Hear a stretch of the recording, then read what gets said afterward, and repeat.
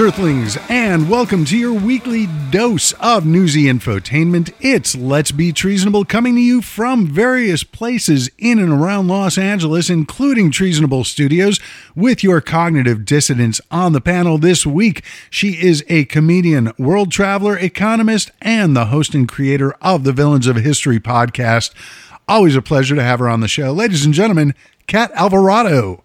Hello, how is everybody? You can't answer me. I'm doing great. Thanks for having me. Thanks for joining us. Yeah, this is, we were talking before the show because we're obviously practicing safe social distancing.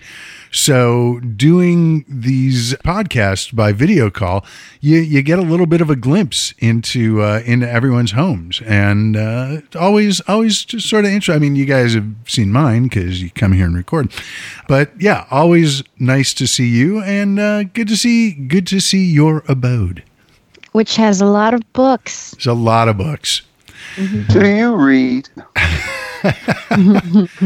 She is the reading type. Well, moving down the panel, we are also joined by comedian, actor, raconteur, juggler of words and objects. He is fresh off the release of his debut comedy album, A Little Off the Top of My Head. Ladies and gentlemen, sporting either a red nose or a craftily engineered tangerine, Mr. Jim Coughlin. Why, good morning, sir. Because glad good to morning. Be on the show. Good to have you. Was that a little loud? Probably. No, that was good. That was all right. Yeah. That's all I got. I'm really happy to be here. Well, thank you for joining. Also, a lovely look into your abode. Okay, I'm a hoarder. What are you gonna do? No, I was just gonna. When I first saw the room, I was reminded of the headlines about the tornadoes that are supposed to hit Texas this weekend. What's great about Zoom is you can add in a fake background easily. So to amuse my family, I've been having a very neat and tidy minimalist bedroom in the background. But for this, I can only do a blur. Well, that's all right. We don't judge. We don't judge. It's it's pandemic time. You got things to do. Judge. There's surviving and prepping and things. So welcome, regardless. As always, we are joined by comedian, scholar, and the black voice of reason, Mr. Timon Ship. Power to the people, Dave. Good to be back. Got white folks again. Had some black folks last week, but now we're back to the white folks. So, hey. Well, and my fellow across the water, Mr. Jim Coughlin, from across there, the brother from another mother, right across the river. Hey, good to see him. Mississippi, here we are. That's right. And the Catwoman, there she is. Ooh. It is a beautiful day in Los Angeles. It really is. It's I've been thinking a lot lately because really the past 3 weeks we've had 2 weeks of crap weather. And for anyone who lives in LA, you already know, but if you don't live here, you may have heard rumors. When it rains in Los Angeles, people are really reluctant to leave their houses. So I honestly credit the bad weather with the low numbers. It's made it so much easier for people in LA to socially distance because it's raining, you're not going into the office.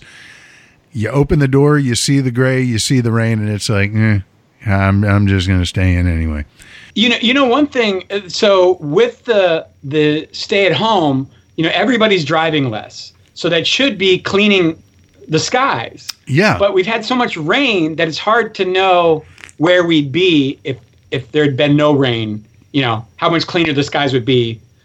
Well, actually, they did say that the air has been cleaner, but the accidents have went up because they're driving faster. Right. And it's like dudes are doing 120 miles an hour and they're like just doing spin outs and going over the side and everything. Oh, look, it's free. We can speed as fast as we want. No, and you're going to die faster now. Well, it's easy. It's so easy to get going fast. I was driving, where was I going? I don't know, somewhere over the hill like 2 weeks ago. And because I was going to pick something up from a friend's house that I had left there previously, and they were in like Brentwood area. And so I So I was driving over the hill in the 405, and all of a sudden I'm like, I am going 95 miles an hour. What? How did I get here? I don't drive this fast. Right. I was just kind of keeping the pace of traffic, and the pace of traffic was fucking fast. Yeah, right. It's amazing. I think that's from never having to self-regulate. You know, you're always going as fast as you can, and that's not very fast normally, right? Yeah. So you don't have to pay attention. You don't. Mm-hmm. Speaking of not paying attention, I forgot to introduce myself. I'm Dr. David Robinson. I'm your Vin Scully for the impending apocalypse and hopefully for the current one. We do have a lot to talk about in addition to the weather in Los Angeles and around the country. But first, we are going to pause for a brief message from our sponsor, Community Spread. It's morning in America, and people are waking up to the great taste of Community Spread. I kind of want toast, but it can be so boring. Butter, margarine, jams, jellies. I want something new. Here, try this. It's Community Spread. But you've already taken a bite out of it. What are you, smooth down there? Try it. Whoa, that's sick. But what's in it? What's in Community Spread? We're still waiting for the CDC to let us know. Well, it's wait, did he just say the CDC? That's right.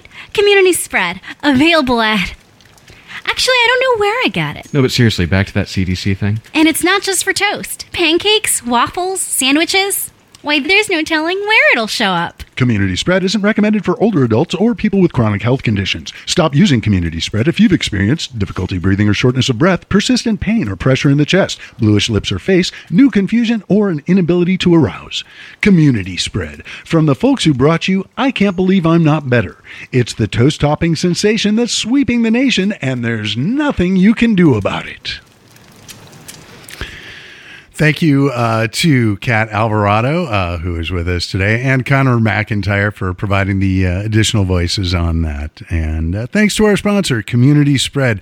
So it turns out there is something you can do about it. And here in Los Angeles, we've been doing, I think, a pretty good job so far. But as of yesterday, it is mandatory in Los Angeles if you work in what has been deemed an essential business, or if you are a customer in one of these essential businesses, you have to wear a mask. If you are a customer and you go, they do have the right to refuse entry, service, what have you. So, LA. Yeah, well, at my job, my supervisor, I walk in on Wednesday night, and he's wearing a mask. He says, yeah, I told you once they made it mandatory. I was like, dude, why does someone have to make you do something when you can see that there is a problem and people are dropping dead? What are you, a jackass? But you're just like a typical management. I mean, he just wasn't buying it. But now that because the job told him to wear one, and it's mandatory, now he'll put a mask on, and he looked like, I'm wearing it now. And I said, that's really stupid. I mean, and that's the ignorance in our society, that people do not believe that this shit is real. People also don't trust themselves. I think people they undermine their own intelligence. So even if their instinct is saying wear the masks, they're like, well, I don't want to be the idiot who's wrong. So I'm going to wait till the authorities say it, because the authorities are probably right. So I think there's a little bit of that at play. That shows you the importance of leadership. When you have somebody like Trump saying, they say you should wear a mask, it's voluntary and I'm not going to wear a mask. And it's like, yeah, you just increase the number of people who aren't going to wear a mask, who are then going to die as a result. Well, which is his base. I mean, if his base is dumb enough to follow him, then yeah, they're the ones that's going to do it. Or those other states that have said, I'm not going to make these people be on mandatory lockdown. They want to come out, let them, it's like, and that's the arrogance of our society and the ignorance of our society. That's the way to think. It just shows how bad of like you're saying, Jim, he's just a terrible leader, because a good leader, even if that leader knew that, okay, I'm not going to be exposed because everybody around me is being tested and quarantined, and there's no way, let's say there's 0% of a way that I, as the president, would get coronavirus, I would still publicly wear the mask, because I would know, as a leader, I need to make sure that my flock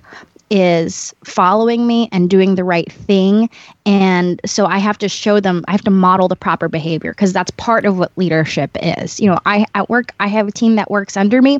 When we have a project that is like really a lot of grunt work, I'll take a piece of that and go, I'm going to also do this. So don't feel like you're alone in it, or that it's below you, because I'm doing it too. But that's called good management. That's what that is. That's called good management. They've written many books on good management, how to get your people to come to work and everything, how to put your trust in your people to do the job. That's what good management does, and that's what you're doing. And Trump's not doing that.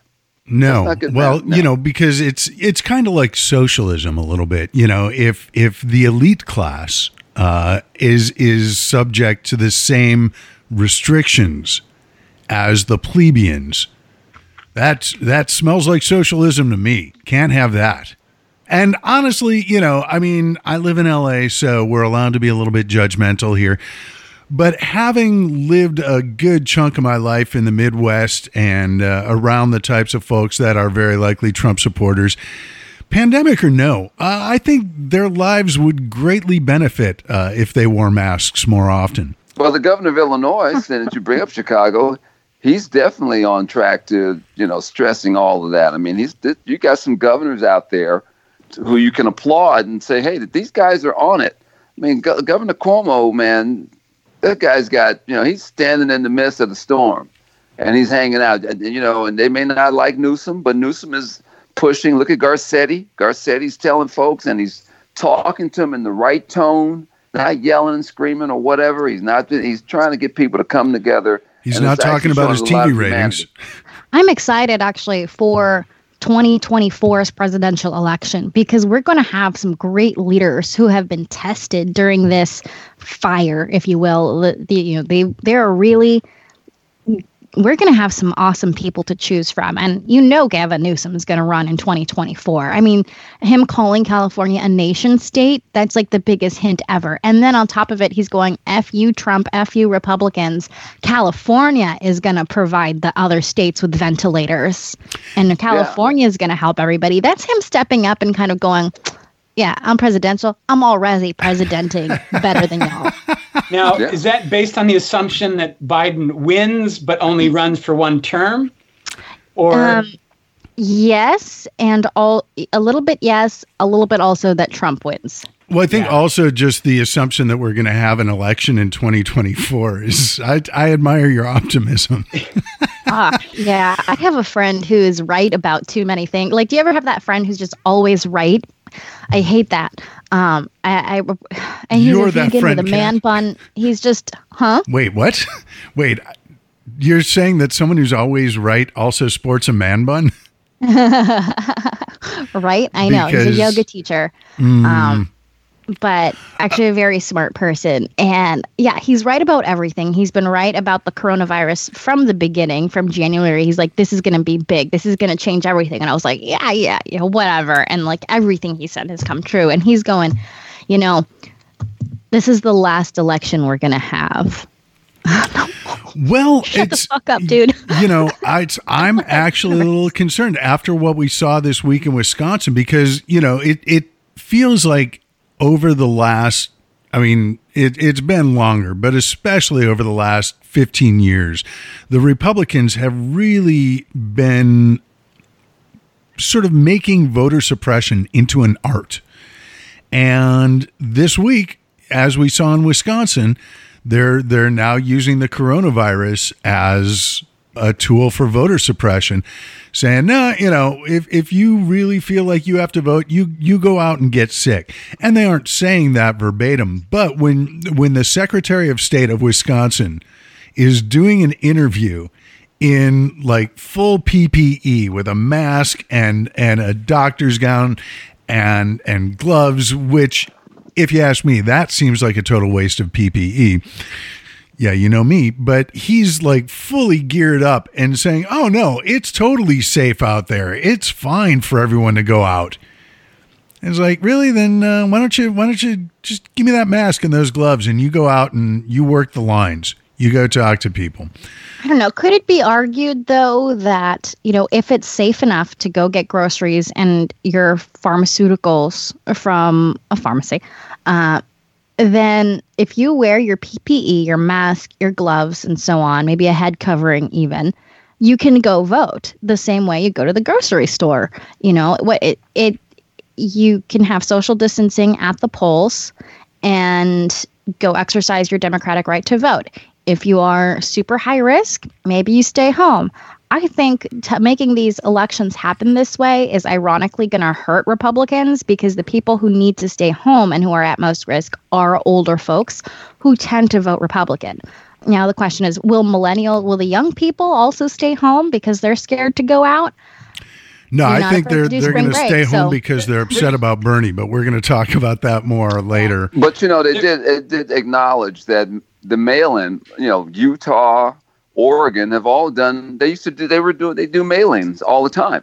And that was Trump who was stating, well, Republicans will lose if you get to the point where everyone's mailing in, But mail-in used to be, an older person thing and tended to be more Republican. I think they used to kind of calculate that the mail-in votes would tend to be more conservative. But and that's what the reporters got him on. They also stated, said, where's your proof? What are you basing this on? Jim Acosta went after him, and he could not. Well, we're going to investigate. Well, you keep investigating. Well, where's your proof? He doesn't have it. Just like you said, Jim, you've had more, older Republicans. That's how they voted for many years. They mailed in.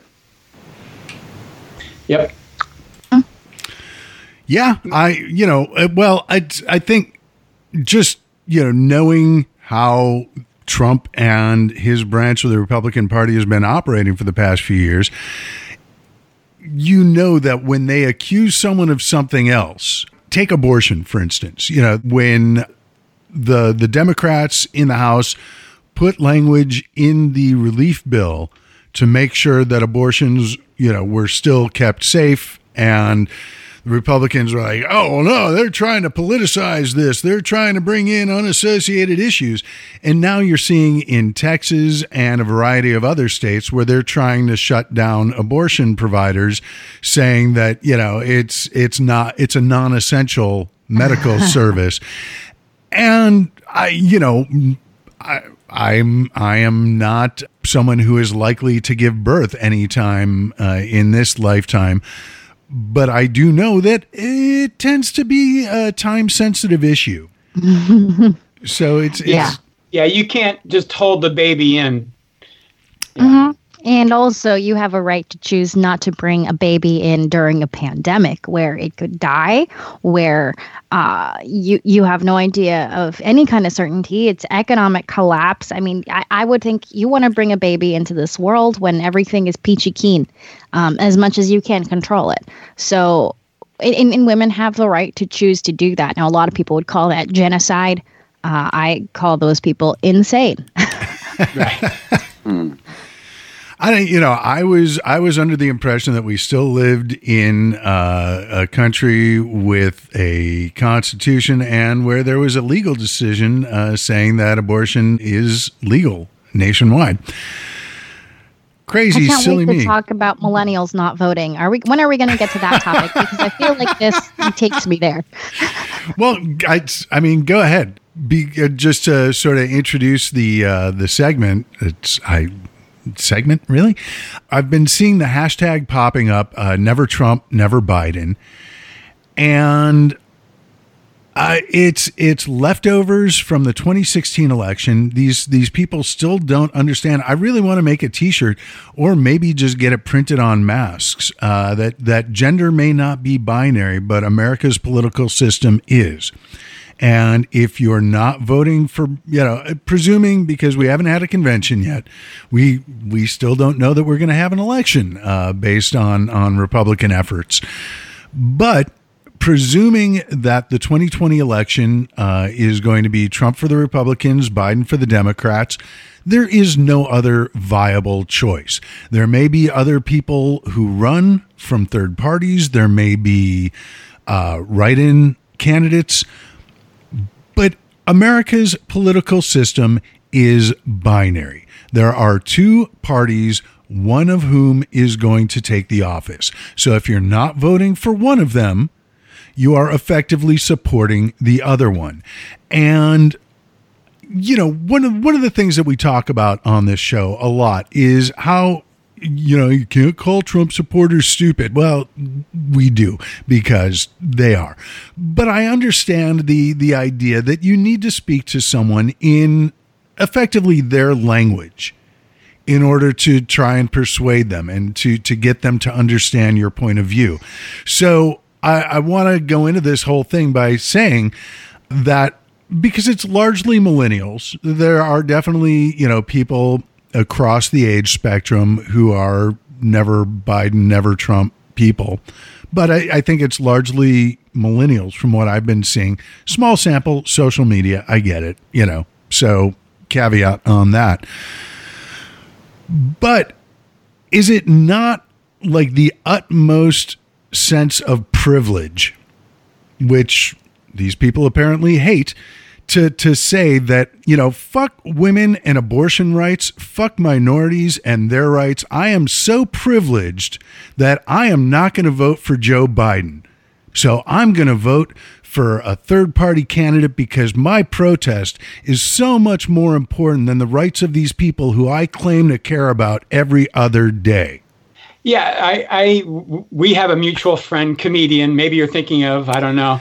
And apparently, since 1996, he claims he's never voted for a candidate unless they supported universal health care, which means he's never voted for a Democrat or Republican, obviously.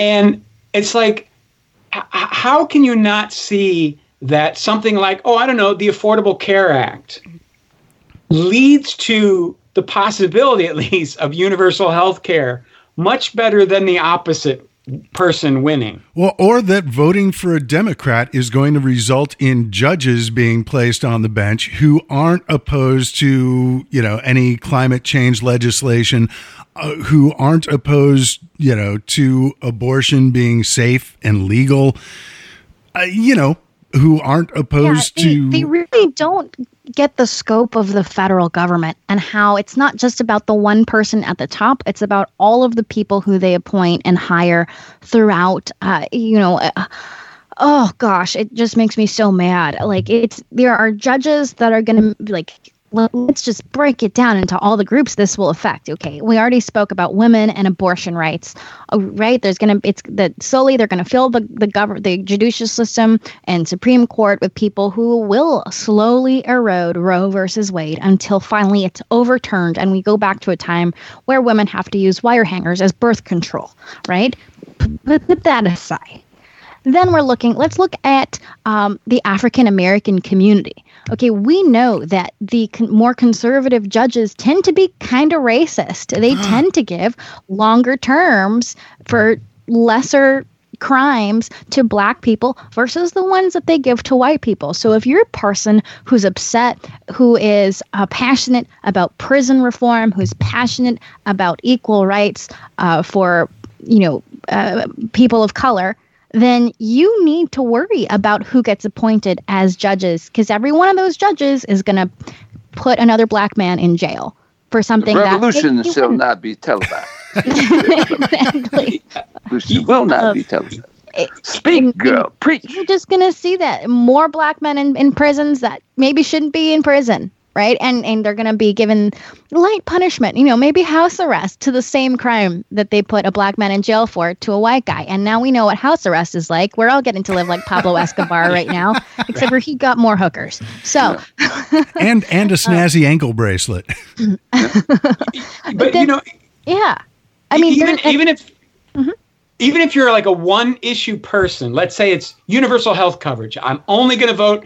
Well, okay, then you finally, after 40 years, get your candidate in, and then immediately his new law is overturned by the 9 conservative judges on the Supreme Court because you never voted for a Democrat, you fucking moron. It's a slow slow revolution, and that's just how Yeah. revolutions work. Did you know that the women who started the women's suffrage movement, for those who don't know what suffrage is, that's the women's right to vote. The women who They got started that it now? did not live to see or vote as women, because that is how long it took. And we need to know and understand that universal health care is just as big of a fight as the women's right to vote. It's so Well, big. It's such a culture shift, and Well, we what might they- not see it in our what life. they've done, though, if you look at history, they've lumped everything together in civil rights, the voting, everything, because they figure, well, we'll just put them all together. Well, actually, you can't do that, because even we are there right now. They're checking out. If you look at the coronavirus, they're trying to find out. Well, let's look at the disparity among Latino people, Black people. Who's getting it. What's their age, and some of them, the CDC hasn't done a very good job of that, but New York has.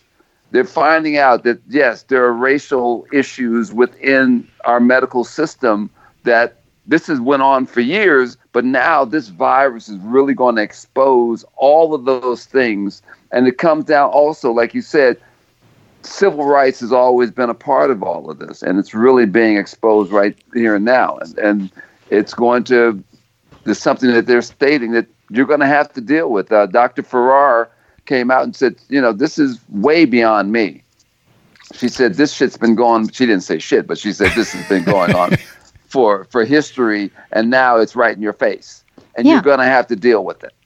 And if you care about universal health care, going back to the judicial thing, that's exactly how they've been attacking the Affordable Care Act, is slowly taking apart judicial decision by judicial decision, bit by bit, brick by brick. And if we don't get those judges in there by putting Biden in, then it doesn't matter what we do in 2024 if we do finally get our perfect progressive candidate who gives us overall, because it's going to last 2 years and then it's going to go away. And all these racial disparities that we're talking about that are a result of our existing healthcare system are still going to be there because you Right. didn't vote for a Democrat in 2020. And then let's talk about Latino people. I'm a Latina. I should talk about them. There's everything that's going on with immigrants' rights, with also the travel bans affecting families who are Middle Eastern.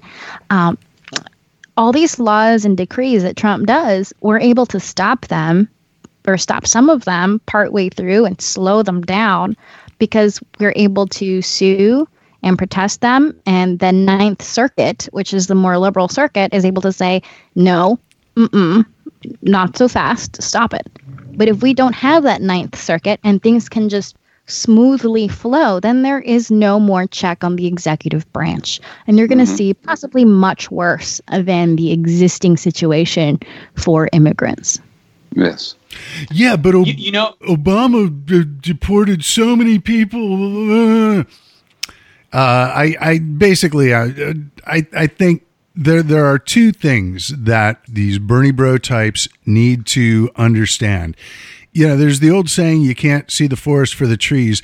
They can't even see the trees for the root systems because their heads are so far underground, they don't even recognize that there is a forest all around them, that they are part of. And you need to understand that it is not an all or nothing approach. That isn't going to get you anywhere. And it's not going to happen. Change is, as we've been saying here, change is incremental. It happens little by little. If they do want to come together, because remember, Bernie was an independent. He wasn't a Democrat. Still is. Still is. Still, yeah. Still an independent. Yeah. His caucus is with the Democrats. Yeah.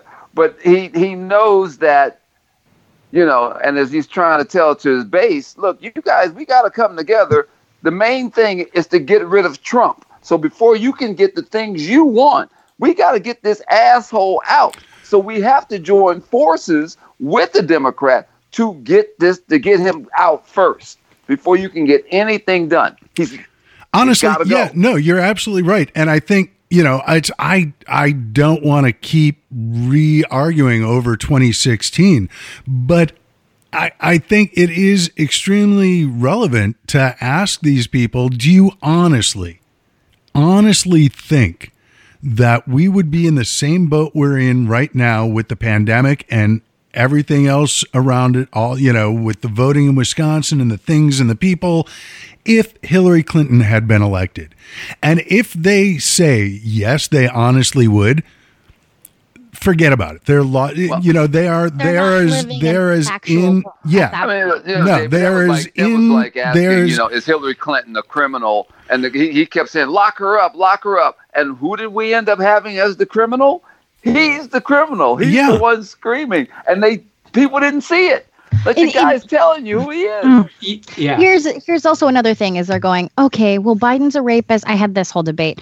Biden's a rapist and he touches women, and Trump's a rapist and he touches women. I don't want to choose between two rapists. First of all, it was just like one accuser for Biden and like 15 for Trump. Let's just put that out there that makes a difference. Second of all, I've never even heard I don't know what the one is about Biden. I don't know how credible it is.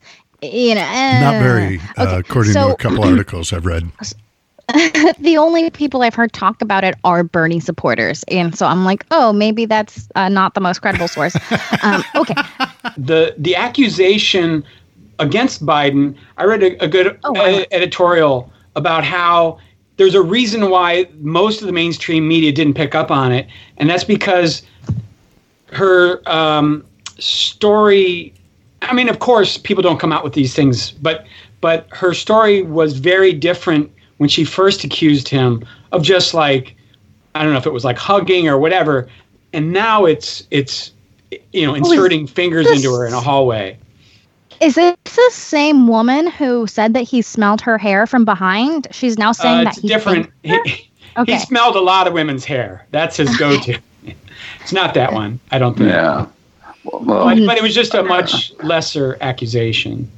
Yeah. So, okay, here is the thing I said to the girl who brought that up. And, I really do believe that we have to take women's accusations and things seriously. We do. Yeah. But here's the situation we're in. Because she was saying, they're both incompetent and they're both rapists. The difference here that we really need to latch onto and understand is that Trump is an authoritarian who does not read things, and he is someone who only surrounds himself with loyalists, not experts. That's a behavior we have not seen from Biden. And the consequence of him surrounding himself with loyalists is things like this pandemic, because he had the right paperwork and the right everything in front of him, the right reports that would have told him everything he needed to know back in November and December about coronavirus. He did not look at them. And the people who were bringing it up, including Peter Navarro, who is one of his economic advisors. He's also a social scientist, so we need to listen to Navarro on medical issues, as he argued this week. He is somebody who does sometimes speak truth to power. And while he mostly is a Trump loyalist, this was one of the instances where Peter Navarro goes, hey, Trump, you need to listen to this thing about the virus because it could really impact the economy. This is serious. And the loyalists around Trump scuttled him out of the office and said, why don't you shut up now? We don't want to listen to you. And that's the problem. Which general said that if you only have people who are yes men around you, you're going to get impeached? Who said that? Was that General Electric? Who? I don't know. I don't know. Yeah, I don't know. It was. I think it was Masters or one of them, or Kelly said that you're going to get. They told him he was going to get impeached because, like she's saying, you have nothing but people around you who are just, they're yes people. Here's a guy who told you what was coming.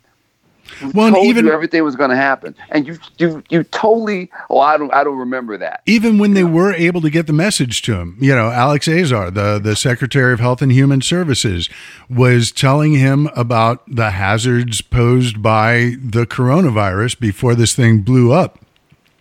And Trump changed the topic to the vaping. When are we getting the flavored vapes back? Exactly. Oh yeah. I remember. I mean, Trump would be a terrible president if he was still a Democrat, but had these characteristics. He can only take compliments, and even the Fauci and Birx clearly are playing a certain game of not contradicting him too much, and let him shut them up at times. Somebody asked Fauci a question, and Trump wouldn't let them answer. He's already answered that. Yeah, it was about the hydroxychloroquine. They're really walking on eggshells to continue to have their voices heard. And those are good people. Then there's all the bad people. So even when somebody has information that he should act upon, you gotta kowtow. Yeah, but you know what? I mean, and it's easy to say this as, someone who's, not currently working because of the pandemic. But honestly, I think if I were Dr. Fauci, I would go full tilt. Like, just fuck this noise. We are getting the truth out there. We are talking about, how dangerous this is.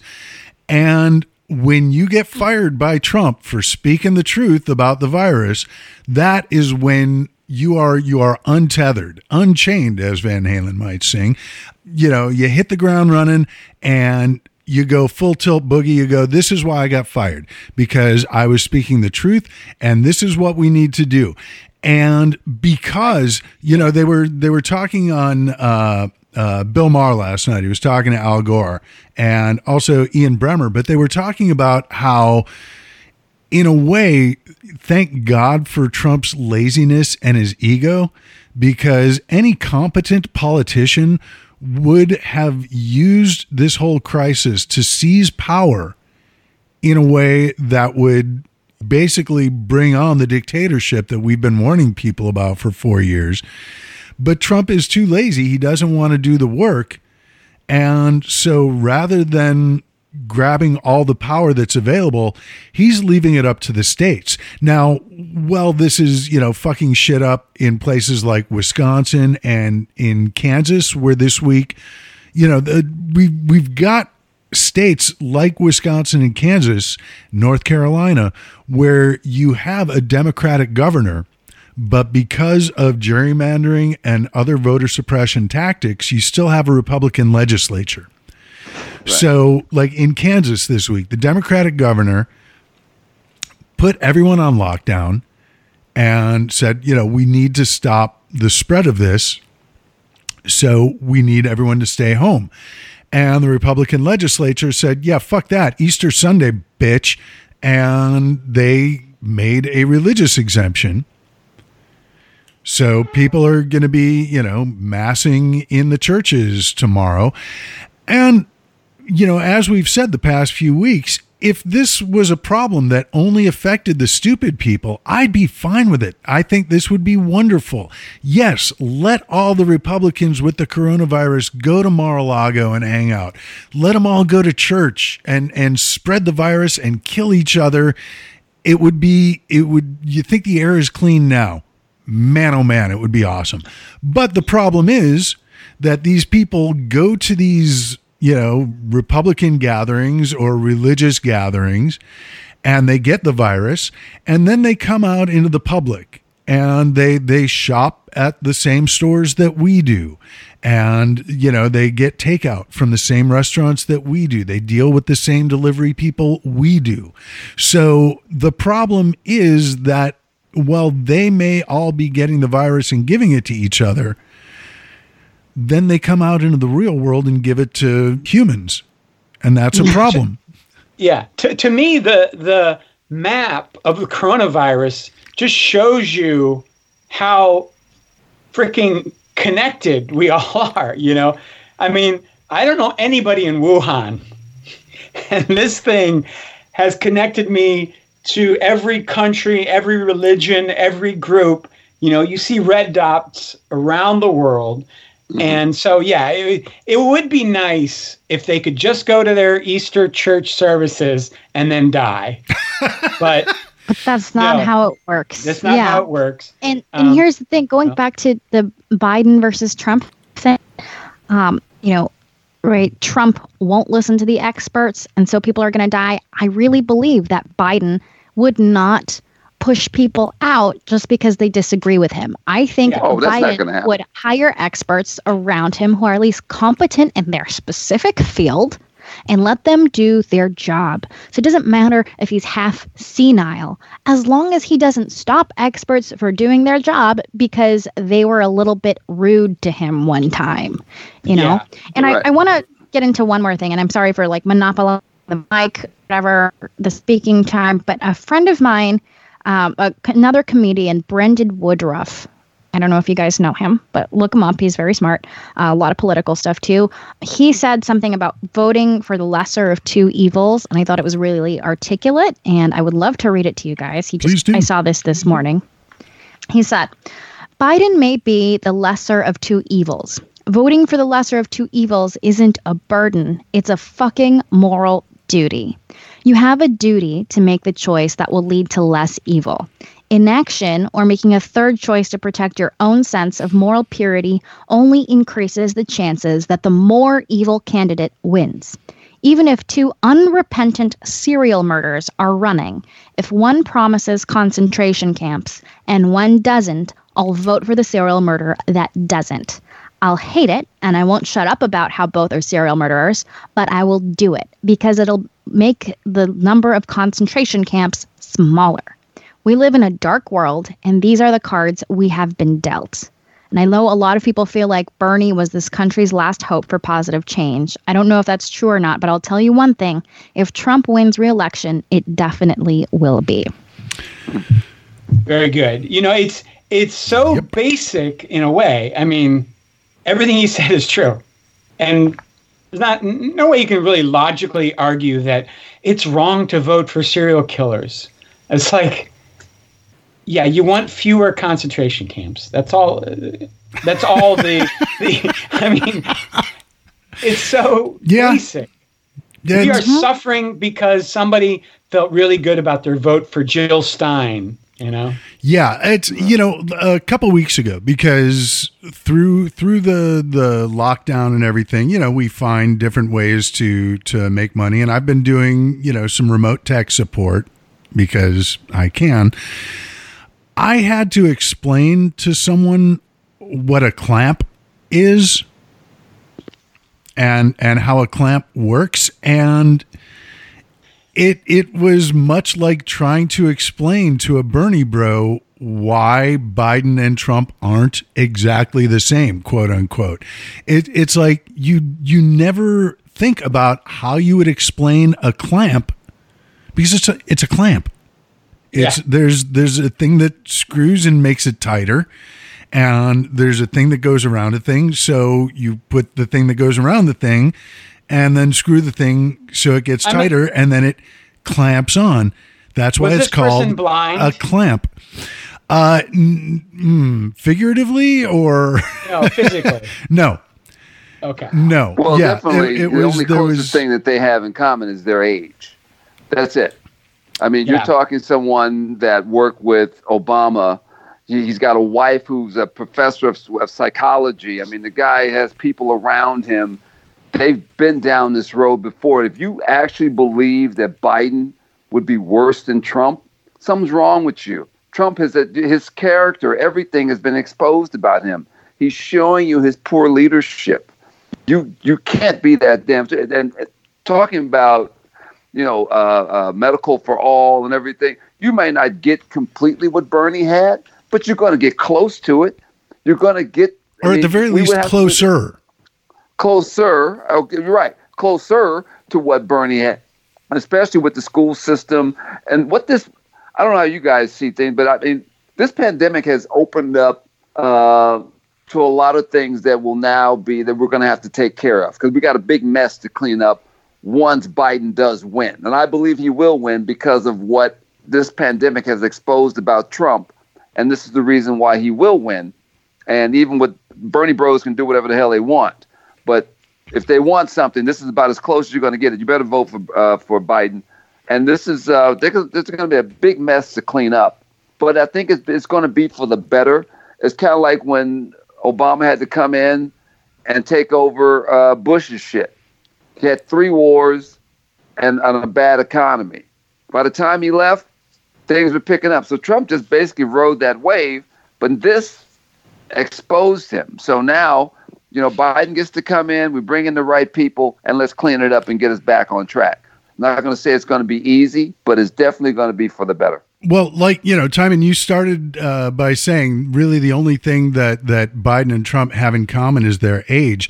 And yeah, they are roughly the same age, but only one of them is a grown-up.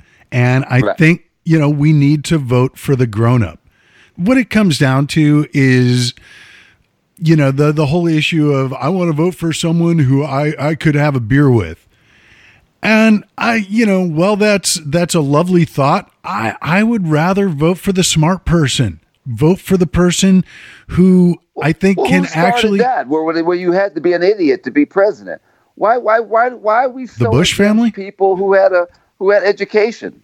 I mean, don't you want smart people in office? No, smart people are elitists, and I need someone who's just like me, feel dumb, ignorant. Because I didn't study when I was in 6th grade or 9th grade.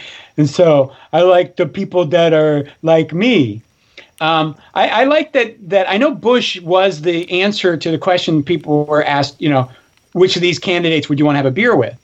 And what was funny about that is Bush is sober. He doesn't drink alcohol. Oh, wow. That's but his daughters are alcoholics. They had some fun. I like his daughters. You stay away from them. They're nice girls. I don't know, but getting back to the Sanders Biden issue, there was a great editorial in the Chicago Tribune titled "The Last Thing Donald Trump Wants Is for Bernie Sanders to Endorse Joe Biden. That's why it needs to happen." And honestly, I think it needs to be done sooner than later, because if Bernie endorses Biden, you have that to use when you're having these pointless arguments with the Bernie bros. It's like, well, if defeating Trump isn't the most important thing, then why did Bernie endorse Joe Biden? And, I said last week, and I still agree and, support the Sanders strategy of staying on the ballot in the upcoming primaries, if they happen, in order to get as many delegates as he can, so he has more sway on the party platform if and when there is a convention. So I understand that, but he needs to endorse Biden ASAP, because this whole argument of never Biden, never Trump is absolutely ridiculous. It's effectively the political equivalent of never air, never suffocate. And it's like, well, and I want to add that, I think that it's just going to be a little bit of time for them to really marinate on what happened with Bernie. They've had 4 years to marinate that on they it. were wrong, because a lot of them were saying, They've had 4 years to marinate on it. They are not going to come to that conclusion. Well, they've had this hope and this idea that the reason why Hillary lost isn't that Bernie Sanders supporters sat it out. It's that she didn't appeal enough to the left, and that she didn't awaken the base, and so the base didn't show up for her. And that's why. And that's why they were so passionate about Bernie this time around. They felt that he was going to awaken the base, and they would show up, and then they would be able to accomplish everything they wanted. And I was arguing this whole time, no, the reason we need Biden is because we want to get those swing voters. And they were going, swing voters don't exist. They're not really real. It's all about getting more people further to the left and getting those young people to show up. And Bernie has the principles that are going to do that. And so there was that whole debate of who of us is right. Is it about the swing voters, or is it about the base? And now we see it is about the swing voters and not the base, because those base people had the opportunity to show up. Those millennials had the opportunity to go and vote for Bernie, and they didn't. That is why he lost. It's not the DNC's fault. There was plenty of publicity for Bernie. They're always like, oh, he didn't get enough news time. No, everybody who doesn't live under a rock knows about Bernie, knows what he stands for. I don't care what CNN did or didn't do. They shifted a headline here or there, didn't give him enough airtime. No, if you alive, you know about Bernie and you know about fucking Biden, right? And those kids did not show up. End of the story. But you know what did happen? And I have this from a friend who he's helping a lot with local elections over in Oklahoma. And so he's been talking to a lot of voters over there, many of whom are moderate Republicans. He said, and I haven't read about this in any articles, but take it from him, who's there firsthand talking to people, a fair number of moderate Republicans registered as Democrats so that they could vote in the primaries this year, so that they could vote for Biden. So that whole argument, swing voters versus base, we have the answer. It is about those moderates on the other side. And they did come over and show up and they voted for Biden. They're the reason why he got elected. And also, they need to understand Biden is blue collar. He's from Delaware. He gets it. He wasn't, like Trump. This guy is blue collar. People relate to him. Relation is very, very important. You can say he screws up on a few words and, he hugged a little bit too long or whatever. He wasn't grabbing anybody between their legs or any of that type of stuff. Which is a shame because when you're a star, apparently you can do that. Oh, okay. Well, smell their hair. Yeah. But I'm just saying he's blue collar and a lot of people in those little rural areas and everything, especially in Philly and all, they relate to him and they like him. And I wouldn't be surprised they did switch over to Democrats. So that percentage of Bernie supporters that may sit out the election, they're kind of useless deadweight people anyway, and they are people who wouldn't have voted, in 2012 or 2008, whatever, and they're irrational. So there's only so much you can do with them. I go back to the 2016. One of the things they were upset about was in Iowa when you have the caucus and you have a tie between two candidates and you have an uneven amount of delegates. Then you flip a coin to decide that spare delegate. And the story came out, and I know I'm going back 4 years, but the story came out that Hillary had won all these coin tosses, and it was an outrage. And it's like, so you have to believe that she had either gotten people to lie about the coin tosses or she had put in double-headed coins at all of the, there's no rational explanation for that story. And that story turned out to not be true. It was, he won some, she won some. It was basically a coin flip. One of them, won too many coin tosses. But if you're willing to grab onto that, it's like, she cheated with the coin toss. It's like, that makes no fucking sense whatsoever. And you are as fucking dumb as these goddamn motherfuckers over here. Let me jump on that and add my commentary. After doing my research, I've always been fascinated with the communist movement and in the far left socialist movement throughout the world. And I think we really underestimate the power of that movement. It's kind of like a whispering evil. Or you might call it a good force. I don't know. Depends on where you stand. I think the really extreme part, the toxic Lenin part of it is something that is bad. And it still exists in many parts of the world, especially deep in Latin America. And those people who are still very much entrenched in those extreme ideologies still to this day are making propaganda and have plans for messaging and how to influence things. And it's not I'm not a tinfoil hat wearing person. I am a Latin American who is aware of a lot of Latin American politics. I keep up with what's going on in Venezuela and El Salvador, Nicaragua, and beyond.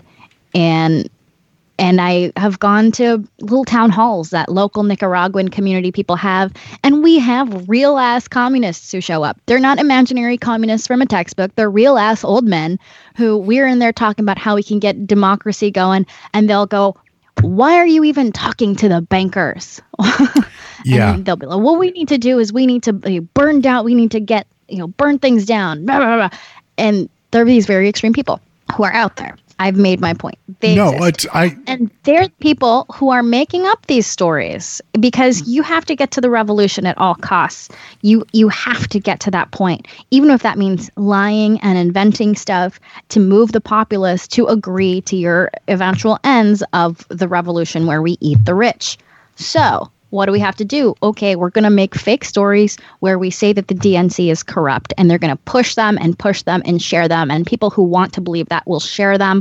And we end up not trusting the DNC anymore, which is one step further in their direction of eroding trust in democracy and then eventually mobilizing the populace to establish a communist state. And then we get the Bolsheviks, and then we become Russia. Well, two things off of that, because the communist argument there that, we hear so much from, these ultra lefties, oh, well, she's a corporate shill, and he has a bank account, so we can't talk to him. It reminds me of this girl who I dated years ago who, we were in the midst of one of our many arguments, and she came up with the brilliant statement, well, it would just be so much easier if it was just you and me and there was no one else in the world. And you know what? Yes, that would be much easier. However, here in reality, where I've been living for a while, that's not going to happen. So let's just take that off the table of possible arguments, and things, possible solutions, and let's maybe focus a little more on the world in which we do currently live, where there are other people, and try and figure out how to make it work in this world where we are, a world that I like to call reality. But going back to one of the other things you were saying there, Kat, you were talking about the Bolsheviks, and I think I talked about this on last week's episode, or maybe even a couple weeks ago, but you recently did an episode of Villains of History on Lenin. Mm-hmm. And full disclosure, I edited it. So, worked on it, got a little interest in there, but it was a great episode.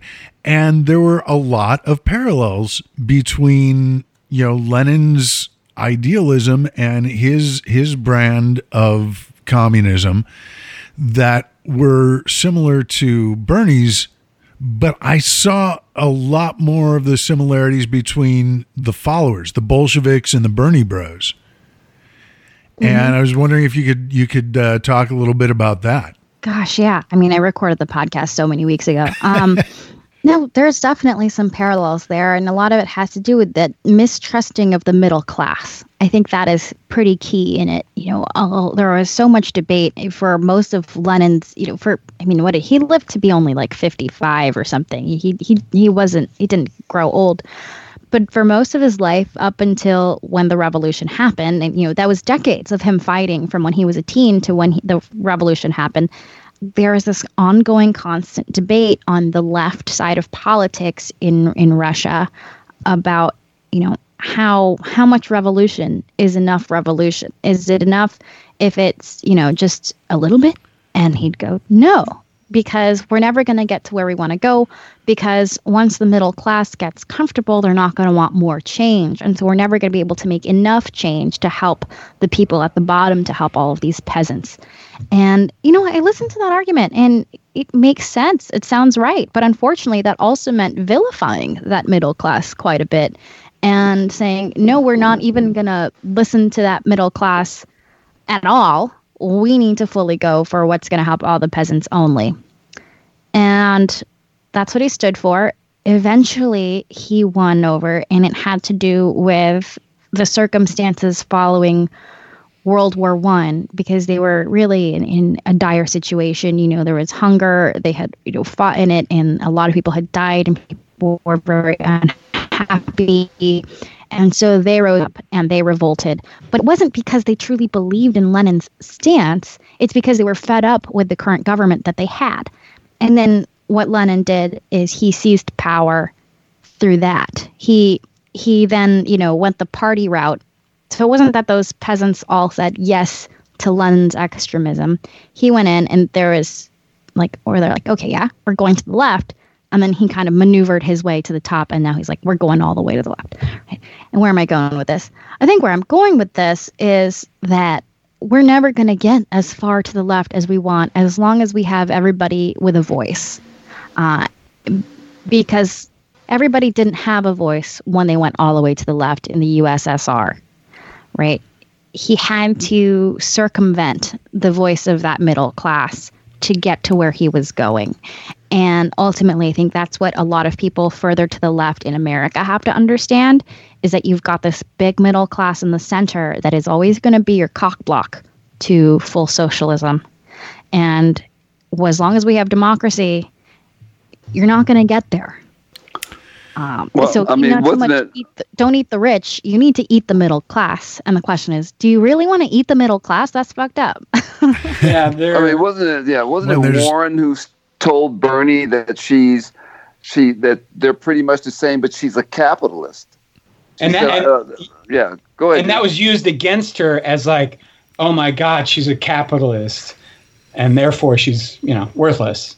Yeah, given a choice between having someone who's strangling me not change their grip at all and, strangle me, or loosen their grip and just have their hands around my neck, if I'm inclined to live, I would go with the less grip. No one touching my neck would be the preferable choice, but if that's not on the table, the one that's going to allow me to breathe is probably the better choice to make for those who are inclined to live.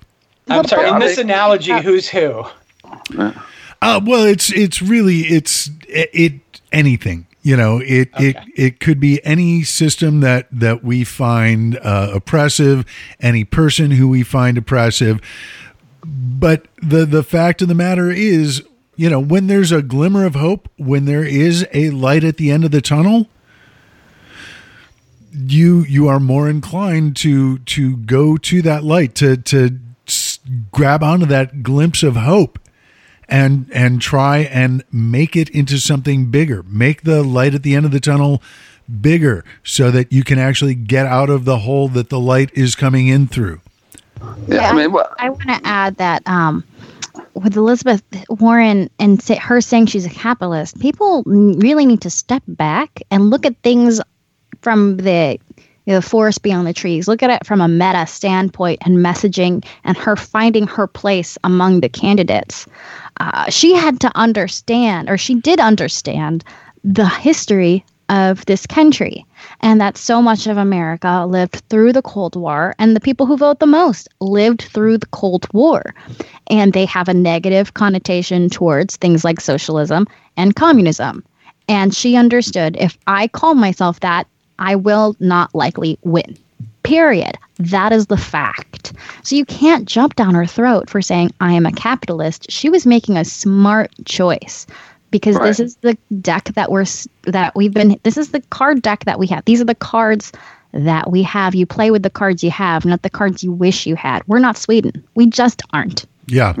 But she made a good point when she was letting Bernie know, I'm with you. Okay. And a lot of the things they agreed upon. She really did. I mean, she wanted to say it, but she said, but you got, like you're saying, Kat, but this is the cards we're dealt. Okay, let's work with this. We can make this happen. I want all those things you want. Let's make it happen. But you got to do it. Just follow the plan that we have right here. Like you said, we're not Sweden. Okay, I'm saying with you, hey, I believe in schools being, for schools being paid for, medical for all. She wanted all those things. But there's a way to do it. And she wanted to also go after Wall Street. She believed in that. And well, that's the thing. Capitalism in and of itself isn't bad. It's the unchecked, unregulated brand of capitalism that a lot of Republicans in government are advocating for. That's the bad part. The fact that, capitalism is good, but like anything that's good, too much of it is not that good. Well, I think, Dave, on that point is the cheating. Whenever there's so much money involved, okay, there's so much cheating. It's like the people who were, paying to get their kids in college. Okay, when there are people out there whose kids work their butts off to get in school, but yet you got your daughter signed up for the polo team because you gave $500,000. That's what it breeds. A lot of jealousy, envy, and it breeds a lot of cheating. Okay, like you said, on its face, capitalism is great. We're a consumer-driven society. We got to have it, but people keep cheating, and that's what makes it even harder, and they keep screwing over each other.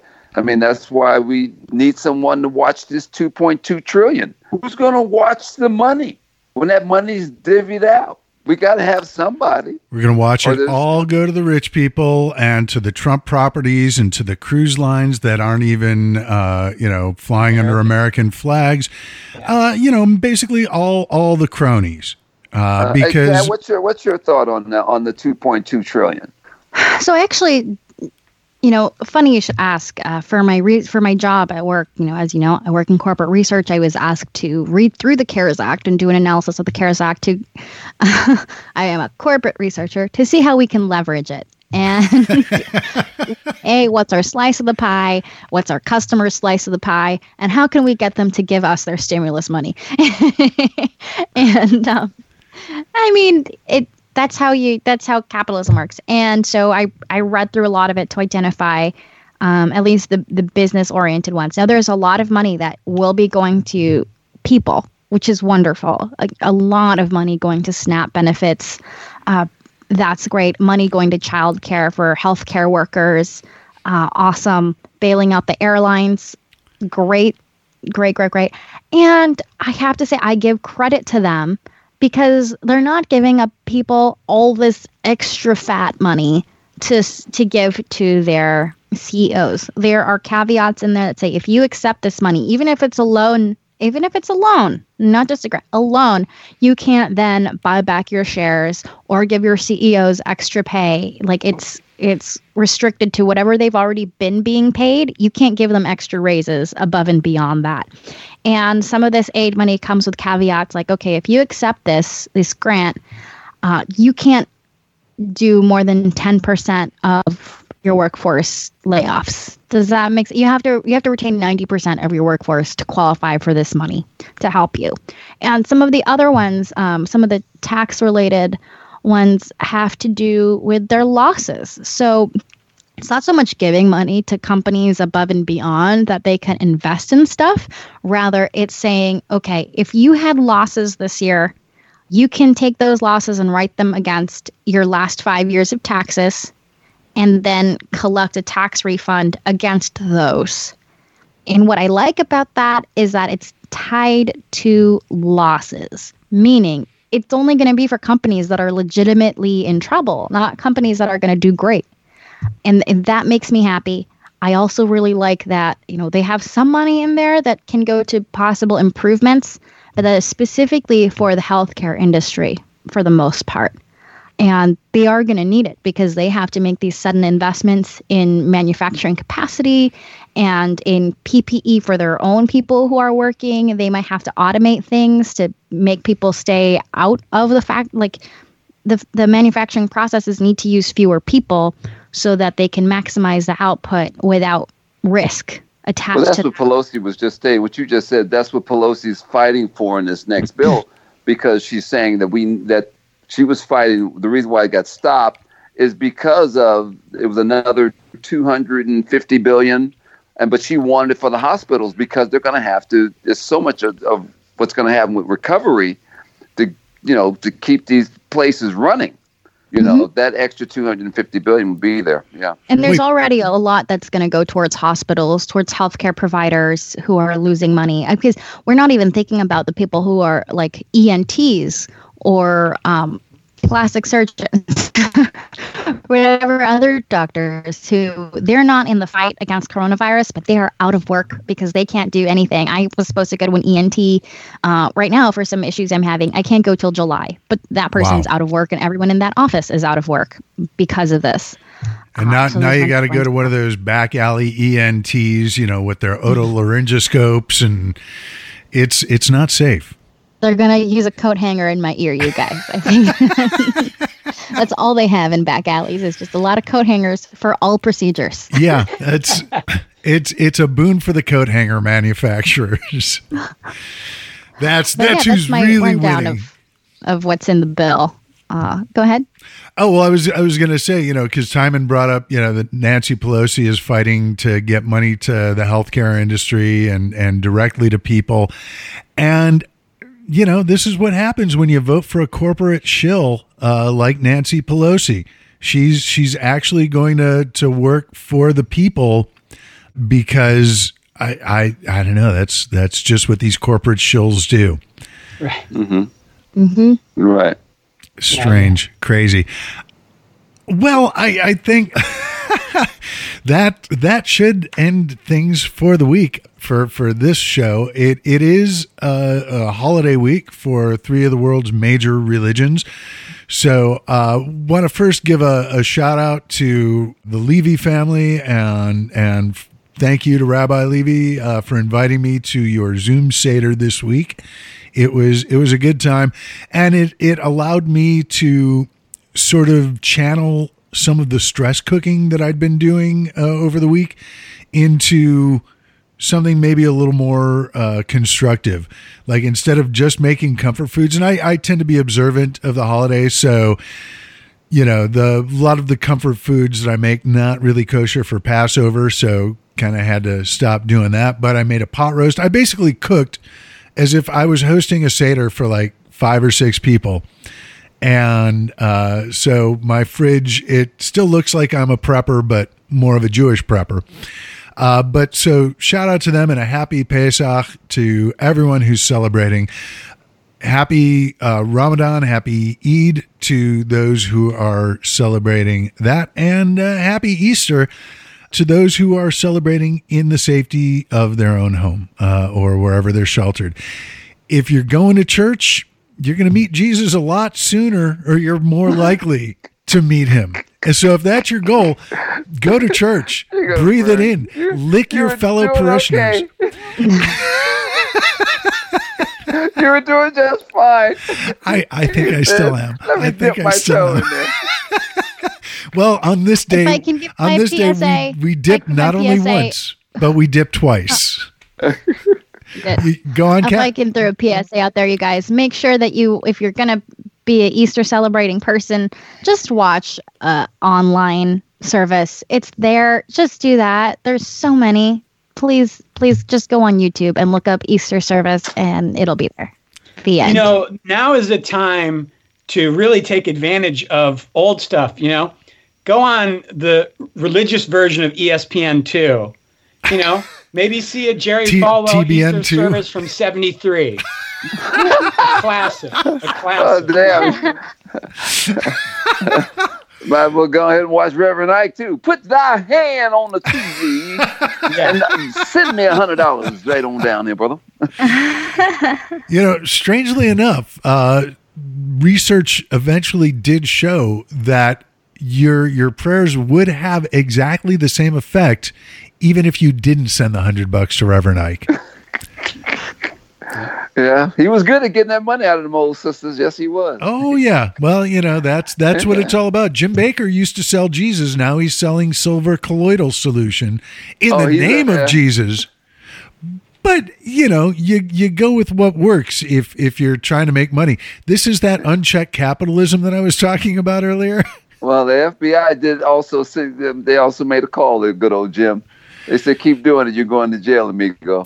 Yeah, Alex Jones got a call this week saying you got to stop selling things. Trump, meanwhile, still shilling for hydroxychloroquine because he and his family and his minions have invested in the company that makes it.